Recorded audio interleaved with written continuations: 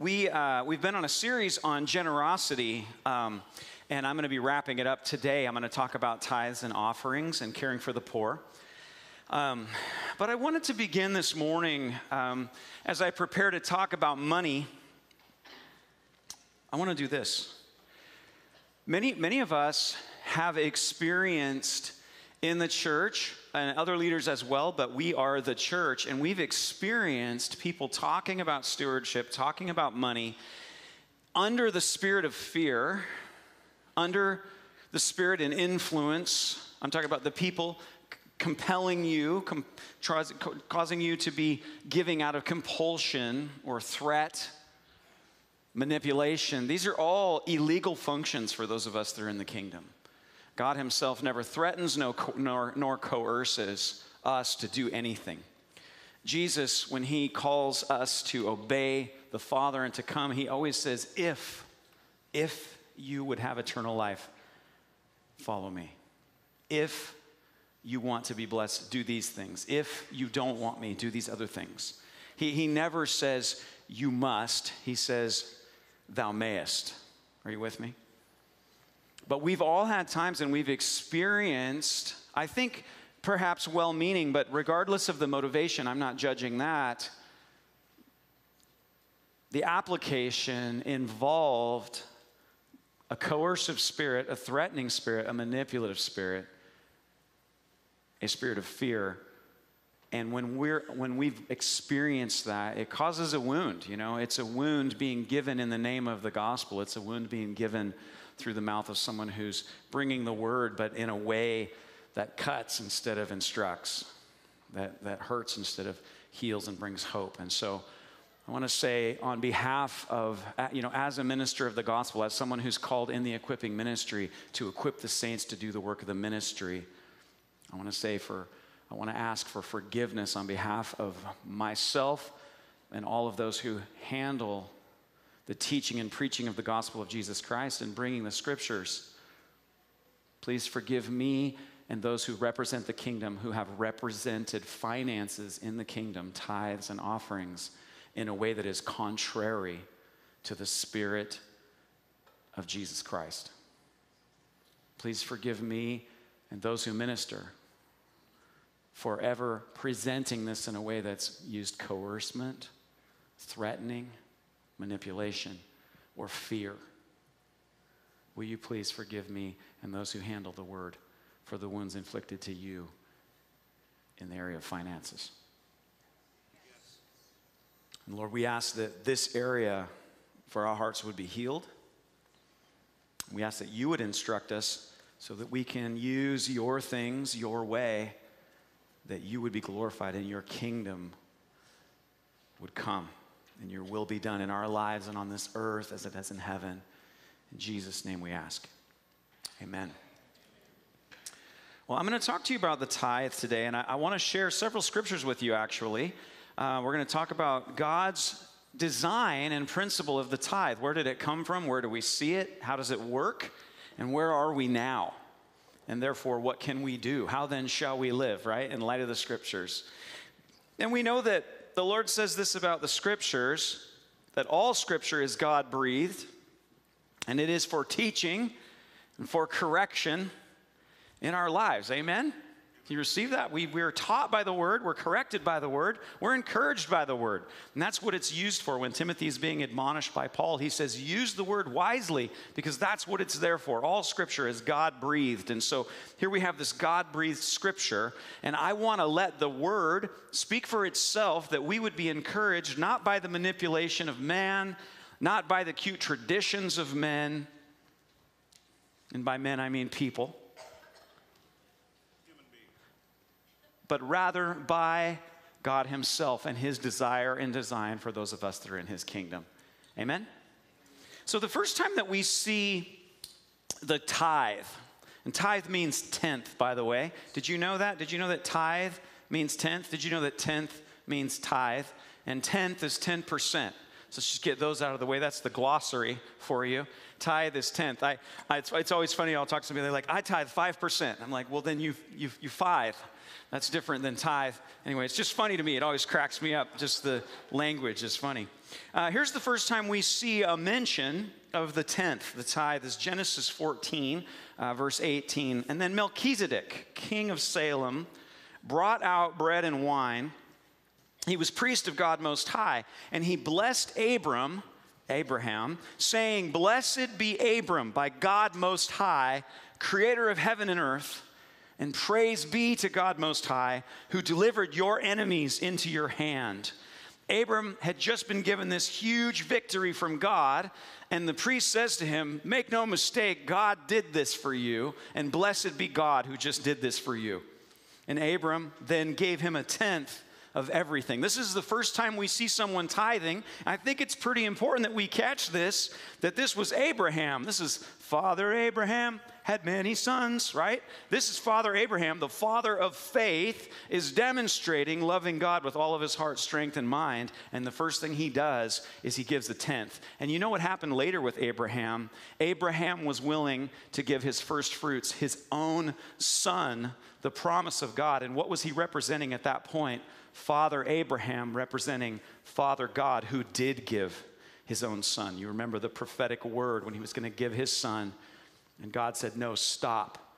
The Father has provided another sacrifice, Jesus Christ." But our father Abraham practiced by giving the tenth, proved himself by giving his very son, though God stopped him, but he was willing to sacrifice even his own son. And this is what we see as the figure of faith into whose covenant we have been grafted. Amen? So that's the first time we see it. Then Abraham's son Jacob follows in his father's footsteps after God promises to bless Jacob at the place where heaven is open. You guys remember Jacob's ladder. Jacob lays down and he sees a ladder, angels descending and ascending into heaven. He says, "I was at the gate of heaven and I did not know it." He woke up the next morning, he pours oil on the rock that he used as a pillow, which I just always think about that. Anyway, nothing to do with the sermon, sorry. But he pours oil on that rock on which he had laid his head, and he makes a vow to God. Genesis 28, 20 through 21, Jacob said, "If God, you will be with me and will keep me in this way that I go, and will give me bread to eat and clothing to wear, so that I come again to my father's house in peace, then the Lord shall be my God, and this stone which I have set up for a pillar shall be God's house. And of all that you give me, I will give a full tenth to you." I think that's a pretty hilarious picture, by the way. He's like, "Lord, this rock that I used as a pillow last night is what I have to offer to you, and what you have to offer to me is all the promises of heaven and inheritance which will result in Christ. But here's a rock with some oil on it, and by the way, anything you give me, I'll give you a tenth." I love that picture because everything is from the Lord. Can you see the hilarity of it? We have this really good Father, and everything we have is already His, and He gives it to us, and what we have to offer is like, but symbolically, here's some oil you gave me, and I'll pour it on a rock that you made. But Lord, I'll give you my heart, and it will be shown through that I will give you the tenth, the first fruits of everything you give me. I will honor you back because I understand it is from you I've received all things. Isn't that beautiful? Now, this is before the law. This is before the law of Moses. There was no law at this point. This is men who have been called by God to receive the inheritance of God, through whom their children, Christ, will come to redeem all things. God's first fruits will come through these people, but they're demonstrating a life lived where you give your first fruits, your heart and love for God, by demonstrating that the first fruits of my substance will be given to God. Do you see that? God then adopts this practice that Abraham started and Jacob continued before the law, and he adopts it into the law. We know that Jesus said all of the law and prophets are summarized in this: love God with all of your heart, all of your strength, all of your mind, all of your soul, and love your neighbor as yourself. We love God with all of our strength, all of our heart, when we honor Him with our first fruits, because how many of you guys know your money is your power, isn't it? And we keep our heart by keeping our heart in alignment with the giver of all things. And we say, heart, you will honor the Lord with your first fruits. because he is your source. And our heart says, that's a great idea. In the law, we see this. In Leviticus 27, 30 through 32. Now, I want you to catch this. God has brought his, I got a little like Doug Easterday on that one. Did you feel that? God, with all of his syllables. I love you, Doug. Okay, here we go. God is taking his people and he is showing them how to love him with all their heart, strength, mind, and soul, and how to love their neighbor as themselves. And he brings this nation and he says, I am going to make you a holy nation, and you're going to be an example of what it is to love me with all of your heart and to love your neighbor as you love yourself. And then Jesus said, all the law and the prophets, everything you see there is unto loving God with all your heart and loving your neighbor as yourself, so that there will be love and justice in the nations, starting with this nation, that people would know that I'm a good God. Can you guys see that? And that's what the law and the prophets are. Jesus said that's what they were seeking to accomplish. And then he begins to address then how that works.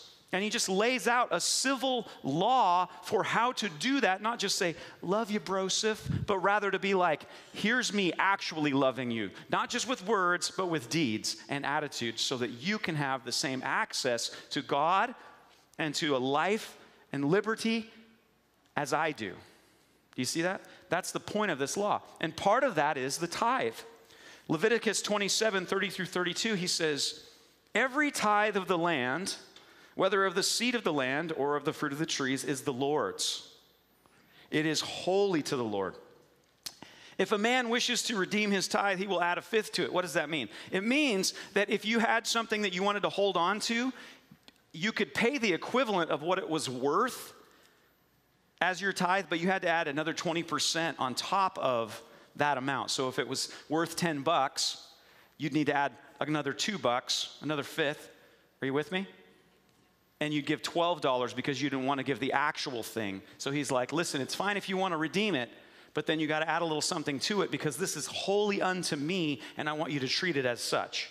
Now, this is an agrarian society, so we're talking about wheat and rye and barley and sheeps and grapes, persimmons. The Lord even receives persimmons because he's that loving. All right.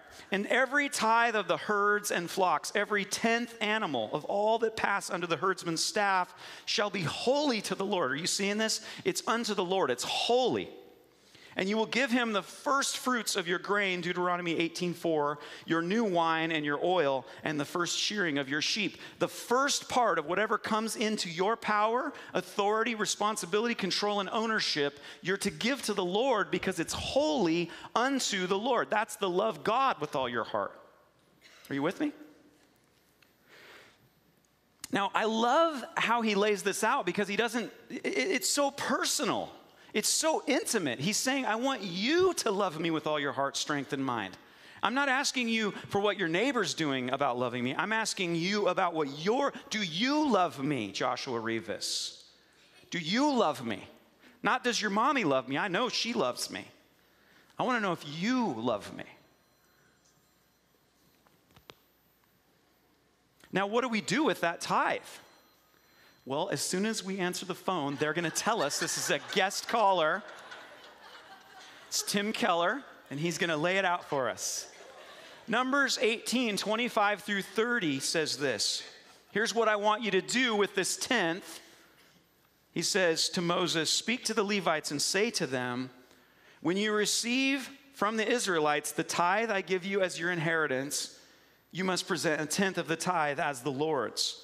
So you're to bring the tithe into the storehouse. You bring the tithe to the priests and give them the tenth. And you giving your tenth to the priests is you giving your tenth to the Lord. But what are the priests supposed to do with it? Well, he lays that out too. What about them? Do they just get to not love the Lord with all their heart, strength, and mind? No, they also pay a tithe. Check this out. He says to them, to the Levites, when you receive from the Israelites the tithe I give you as an inheritance, then you must present a tenth of that tithe as the Lord's offering.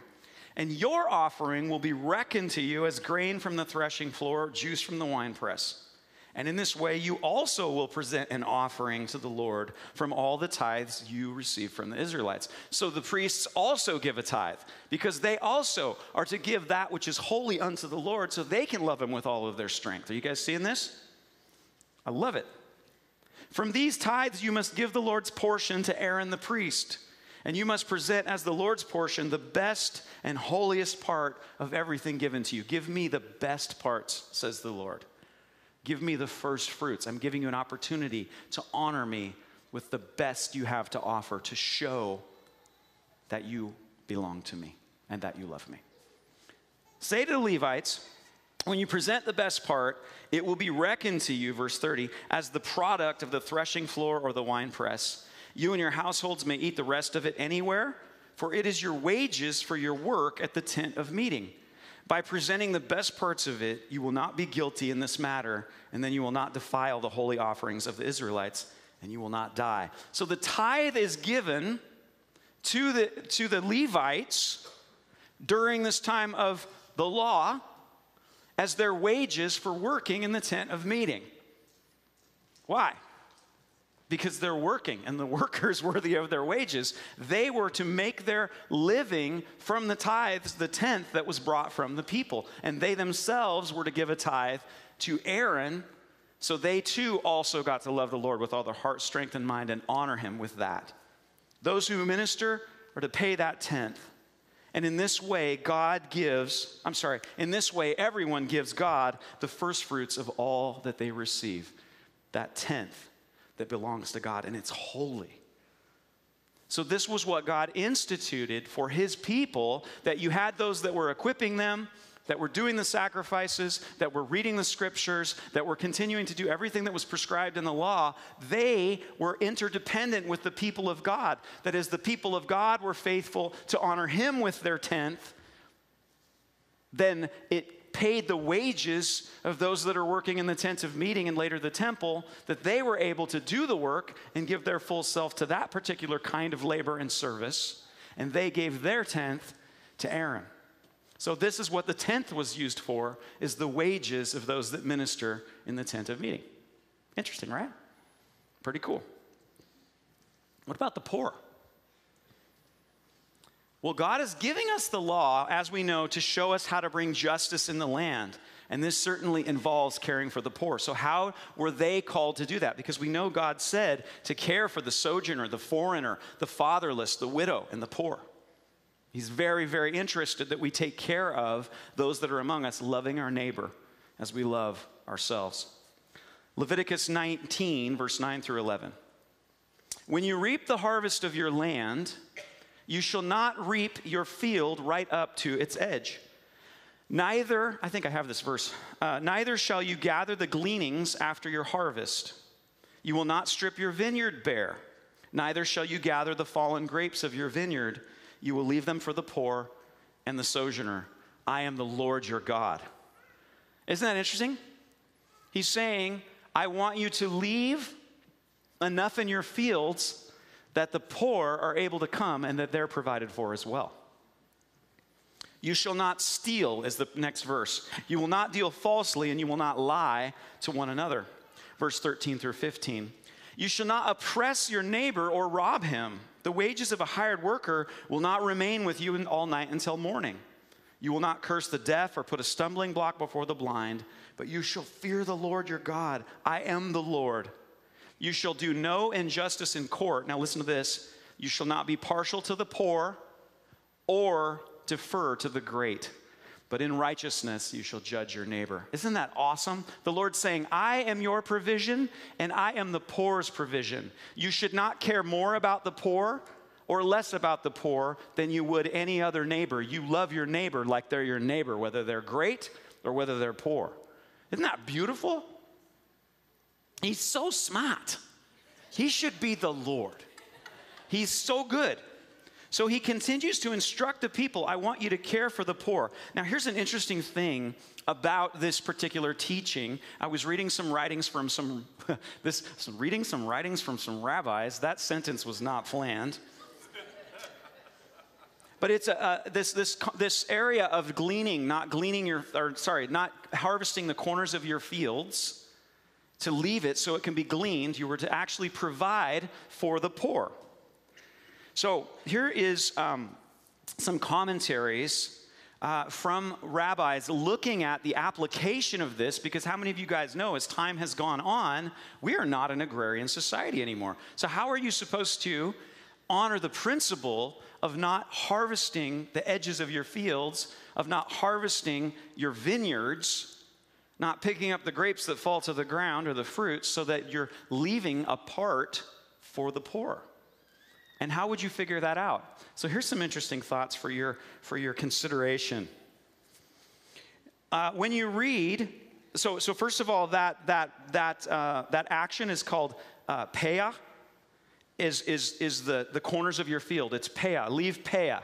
P-E-A-H. Peah. When you reap, then you leave. You break down. Okay, so I don't speak Hebrew very well, but uv katzrechem. When you reap, okay, then you leave in the harvest. You leave peah. Now, what he does when he's doing this is he actually breaks apart in the Hebrew. The rabbis look at this and they break apart what that is. And how many of you guys know that Hebrew has both a numeric and an alphabetic value? It's pretty incredible. And the rabbis, in looking at this, and this is the tradition of the rabbis, this is the tradition of the Jews, though they have not accepted Christ yet, they're seeking to fulfill the law. And what is taught to the Jews is that you leave peah, and you make sure to observe uv kutzchem, which actually is the two Hebrew letters. It's the value of 60. That one must leave 1/60th at least is the minimum amount of peah. You have to leave at least 1/60th. That's 1.66% for the poor.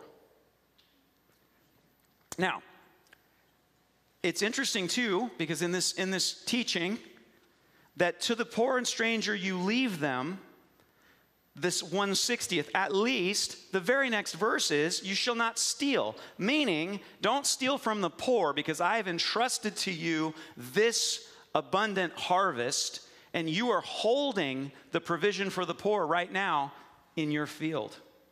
But also, to the poor, do not steal from your neighbor and take more as you glean than what your other poor neighbor also needs. Isn't that beautiful? Look at the way that God has led. Are you guys with me? I was just smiling all the time as I was prepping this. This is just so cool.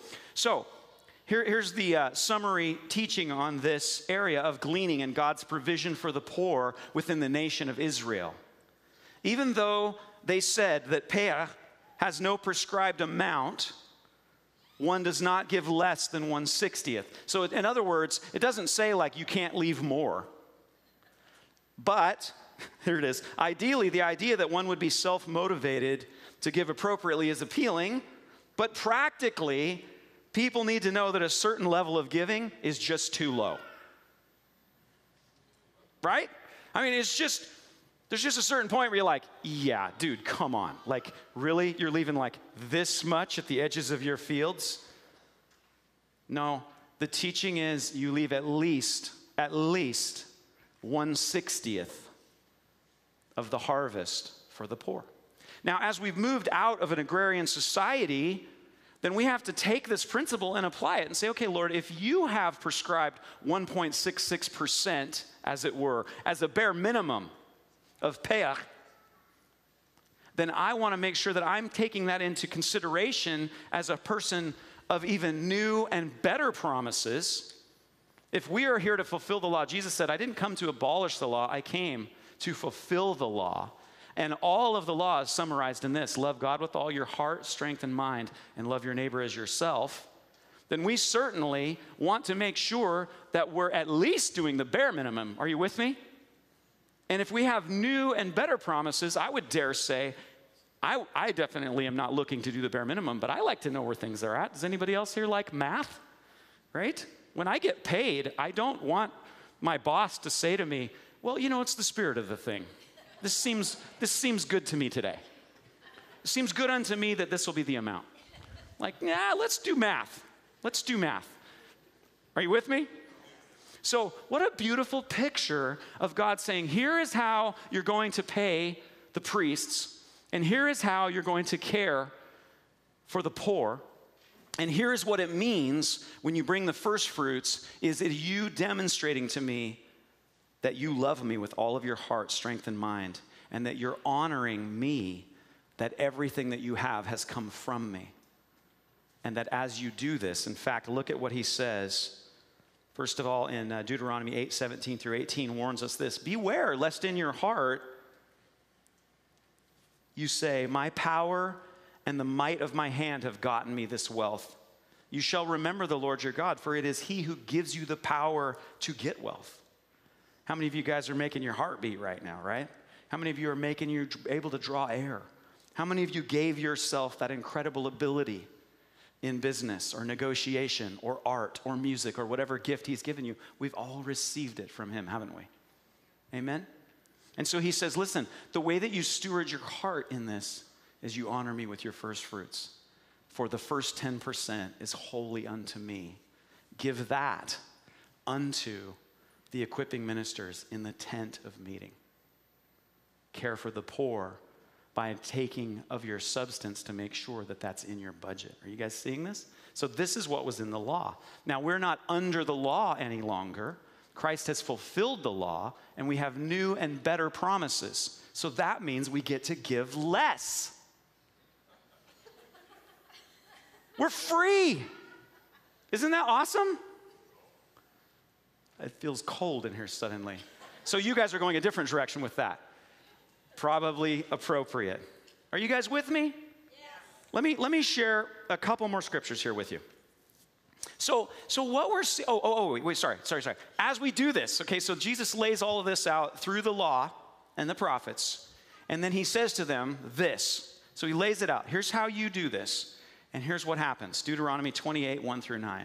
And if you faithfully obey the voice of the Lord your God, being careful to do all his commandments that I command you today, the Lord your God will set you high above all the nations of the earth. And all these blessings shall come upon you and overtake you if you obey the voice of the Lord your God. Blessed shall you be in the city, and blessed shall you be in the field. Blessed shall be the fruit of your womb, and the fruit of your ground, and the fruit of your cattle, the increase of your herds, and the young of your flock. Blessed shall be your basket and your kneading bowl. Blessed shall you be when you come in, and blessed shall you be when you go out. The Lord will cause your enemies who rise against you to be defeated before you, and they shall come out against you one way and flee before you 7 ways. The Lord will command the blessings on you in your barns and in all that you undertake. And he will bless you in the land that the Lord your God is giving you. The Lord will establish you as a people holy to himself, as he has sworn to you, if you keep the commandments of the Lord your God and walk in his ways. Isn't that beautiful? It's incredible, isn't it? So this is what the Lord laid out under the law. That's under the law. Now, we have new and better promises. You guys know the flip side of this part, right? In Deuteronomy, he says, now if you don't obey these commandments, and then it's like a country song. It's the exact opposite of what I just read, and you just lose your house, and you go out before your enemies 1 way and flee 7 ways, and like you get the botch and the itch and the drip. I mean, it's bad. Okay, so you put yourself under a curse. We are not under a curse. You're not under a curse. Whoever ever taught you that, the only time you were ever under a curse was before you were born again, but Jesus broke the curse, and when you came to him, you're not under a curse. His kindness will lead you to repentance. Amen? All right, but we have new and better promises, and under those we say, Lord, how do I fulfill walking with you in this under the same principle that you gave? Because you certainly aren't seeking to do less now that you gave even your own son, Jesus Christ. And you're certainly not requiring less from me. I am now the temple of the Most High God. Holy Spirit literally lives in me and you. Amen? So what do we do in the New Testament? What do we do there? Does it all change? Is it, as I said, do we have the freedom now to do less? Do we have the freedom now to not plan? Is that what we're doing? Is that what we've graduated to? I would dare say, I hope not. Good night. I don't think Scripture bears that out, nor do I think the principle of what we've seen bears that out, especially since Paul admonishes us that all Scripture is God-breathed and for teaching and admonishment and correction. So I would dare say that when we look at the law and the prophets, it speaks unto what we're doing now, and it certainly speaks to how we manage those things that he gives to us. Jesus, when speaking to the Pharisees, he says, "Woe to you, Pharisees! For you pay tithe of mint and rue and every kind of garden herb, and yet you disregard justice and the love of God. But these are the things you should have done without neglecting the others." He's saying, do it all. Now, you know the things it says about that the Pharisees is that they were lovers of money. It says that several times in the New Testament. I think that's really interesting. They were faithful tithers, but they were lovers of money. You guys know that the promises and blessing of God are irrevocable. You can be blessed in one part of your life and be invoking the law of blessing and reciprocation that God says, as you give, it will be given back to you. These guys were in it to get blessed and get rich. They weren't in it because they loved God. Are you with me? You and I can do the right things for the wrong reasons. That's not what this sermon is about. But I just think that's interesting with the Pharisees, that he goes, look, you need to be doing both. You're doing the small part. Remember last week we talked about money is the kindergarten for the heart.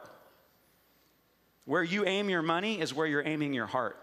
You teach your heart through how you manage your finances, because you can't serve God and money. God said that. You'll love one and hate the other. So the way that we serve God with our heart is we direct our money unto the things that he's shown us. Isn't that beautiful? 1 Timothy, this is the application then. We look at, okay, so what's the application if we're not in the Old Testament? Which we're not. We have new and better promises. How are we supposed to manage this then in this new covenant? Because we don't have a temple anymore, and praise be to Jesus Christ, the Lamb of God, we don't have to sacrifice. Like Jason and I have not had to break any little doves' necks and pour their blood out. Aren't you glad we're not doing that, Jason? Right? Jeff isn't over walking in the heifers and such. Praise God. I mean, I actually like barbecue, so I feel like I would have been, okay, anyway. I would have been awesome at that. But we do remodel bathrooms and teach people and spend time and do visits and all that great stuff. We love our job, but we are not doing sacrifices anymore because thank you, Father, you gave Jesus Christ once and for all of us. Amen? Amen. However, does this mean that God has said, hey, in the new and better promises, I actually want all pastors and people that are working in the tent of meeting, as it were, to be bivocational? Has he made a provision for that? Well, we have some scriptures to inform us on how this part works. 1 Timothy chapter 5, verse 17 through 18 says, let the elders who rule well be considered worthy of double honor, especially those who labor in preaching and teaching. For the scripture says, you shall not muzzle an ox when it treads out the grain, and the laborer deserves his wages. We are called, as those of us that are doing this, we're actually called to make our wages from y'all's tithes. It's the same principle, and it has continued into the New Testament. And we see the apostle talking about that, saying, listen, in fact, later he unpacks it some more. Let's go to 1 Corinthians 9, 8 through 14. Am I talking too fast? Okay. Do I say these things on human authority? Paul is talking to the Corinthian church. Does not the law say the same? For it's written in the law of Moses, you shall not muzzle an ox when it treads out the grain. By the way, pretty humbling for us that work here in the tent of meeting, that the Lord's like, you know what I'm going to use for you guys, lest you get a little too proud? Ox. Y'all oxen are going to get paid, but remember, you're to labor and to bring a good harvest, and don't get too high and mighty. All right, so this ox gets back to work. You should not muzzle an ox when it treads out the grain. Is it for oxen that God is concerned? Does he not certainly speak for our sake? It was written for our sake because the plowman should plow in hope, and the thresher thresh in hope of sharing in the crop. If we have sown spiritual things among you, is it too much if we reap material things from you? If others share this rightful claim on you, do we not even more? Now, at this point, he's actually talking with the Corinthian church because they're saying at that point to Paul, you ain't nothing, Paul. When you get here in person, you're lame. your letters are awesome, but you talk kind of funny. You're not that presentable. And so we actually have been tithing to some other peeps. And Paul's going, what are you doing, man? I'm your father. Like, I came and planted this church, and I love you. So he's actually admonishing them. But what he's saying to them is, here's the principle that God gave to care for those who are called to work, as it were, in the tent of meeting. Are you guys tracking with me? Now, he says to this, if we've sown spiritual things among you, is it too much if we reap material things from you? If others share this rightful claim on you, do not we even more? So he's saying these other guys are taking the tithe from you, and he says, shouldn't we be taking the same thing? And then in this situation, nevertheless, we've not made use of this right, but we endure anything rather than put an obstacle in the way of the gospel. You've probably heard somebody talk about how Paul was like, well, Paul was a tent maker, and y'all need to get a job, preach, sitting around working half an hour a week. And you probably, you've all heard that argument before? Maybe you're not a pastor, you haven't heard that argument. Well, here's the other part. In 2 Corinthians 11:8, Paul is actually talking later to that same church, and he says, did I commit a sin in humbling myself so that you might be exalted because I preached God's gospel to you free of charge? I robbed other churches by accepting support from them in order to serve you. At that time, Paul was making a conscious one-time decision for that church to make sure and work and take nothing from them because he had a specific mandate to preach the gospel to those guys and have absolutely nothing they could say that he was just in it for the money. But he was actually getting paid by other churches to do it. Are you guys with me? He received support on there. So that I don't know if you've ever heard that teaching, but there's just, it says in the last days you'll hear all kinds of strange teachings. And this is one of them that is used to tell people, like, you don't need to worry about supporting those that work at the church. They need to go get a job like Paul. Well, Paul did have a job till he got thrown in prison. I hope that doesn't happen, Lord. I don't want to be a martyr. All right. Are you guys with me so far? Are you having fun here? All right. We're coming to a close here. All right. Okay, and lastly, so continuing the verse here. Do you not know that those who are employed in the temple service get their food from the temple, and those who serve at the altar share in the sacrificial offerings? In the same way, the Lord commanded that those who proclaim the gospel should get their living by the gospel. So in the New Testament, we see the same principle that was happening in the Old Testament, though we are certainly free from the curses of death that were present in the Old Testament, right? In the Old Covenant, it says if you fail to do one single thing in the law, then you have sinned, and you're guilty of everything in the law. This is Jesus said this, right? So we're not under the curse of the law. Praise be to God. But in Christ, we receive every blessing in the law. Are you with me? We're the righteousness of God in Christ Jesus, but the law is there to teach us how to live. And so we look at this and we say, okay, Lord, so what have you taught us? What's the principle here? How do we continue this on now with new and greater promises? And we still seek to honor him in that principle of the tithe. And so we bring the tithe, the tenth of our first fruits unto the Lord, knowing that his promises and his blessings are the same yesterday, today, and forever. And it is okay with the Lord. For those of you that may have been hurt or may be considering, like, gosh, am I actually supposed to pay people to equip the saints to do the work of the ministry? Am I supposed to do that? It's a good question. You should be asking that. You should be truthfully saying, like the good Bereans, does the scripture actually teach this? Am I actually supposed to still honor the principle of the tithe? Is it in the scriptures? And I hope that this morning that I've laid out for you to your level of understanding. I'm confident that I've laid it out, that it's here. But I'm hoping that it's resonating in your own heart. And I want you to take that before the Lord and say, Lord, have I been missing something here? Have I been missing the opportunity to honor you with the first fruits? Am I actually deceived in this area and missing out on loving you with all my heart, strength, and mind by at very least doing the least? Are you with me? There's no shame in that, by the way. There are times where it's the least. In fact, some people have begun to seek to obey the Lord in this, and they're like, Lord, I'm so far backwards right now. Like, I've been living in lack and not in this lifestyle of generosity. In fact, I've given almost nothing for so long, and honestly, my life looks like it. So I'm going to just start, Father, with something. And as they did it, how many of you guys know the Bible says if you're faithful in little, you'll be given much? As you give, it will be given to you. You have something that you can do in this, and they began to walk their way back. They weren't able to just start with 10%. They had to start with 5%, 4%, 1%, $1, right? But as they faithfully began, very quickly the Lord goes, this is what I'm trying to show you. Steward your heart towards me. Don't let the love of riches, the love of money choke out your love for me. It's so vital that we're doing this. If Jesus said you can't love money and God, how do you know that you don't love money more than God if you don't actually, in practice, give at least the bare minimum of what was given in the law, when you are free to do much more than we did under the law? And I want you to consider these things. Now, I want you guys to know you are the most generous, incredible group of people. This church is an anomaly in most churches because of the faithfulness and generosity of you. You love the Lord. And if you've grown weary in well-doing, may these scriptures invigorate and correct and help you to turn your heart back to the Lord and to be faithful again in this place and in this space.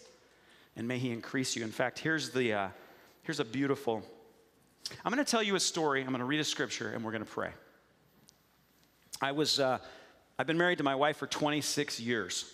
Before I married my wife, I was a incredibly funny, talented, fun, flirty guy.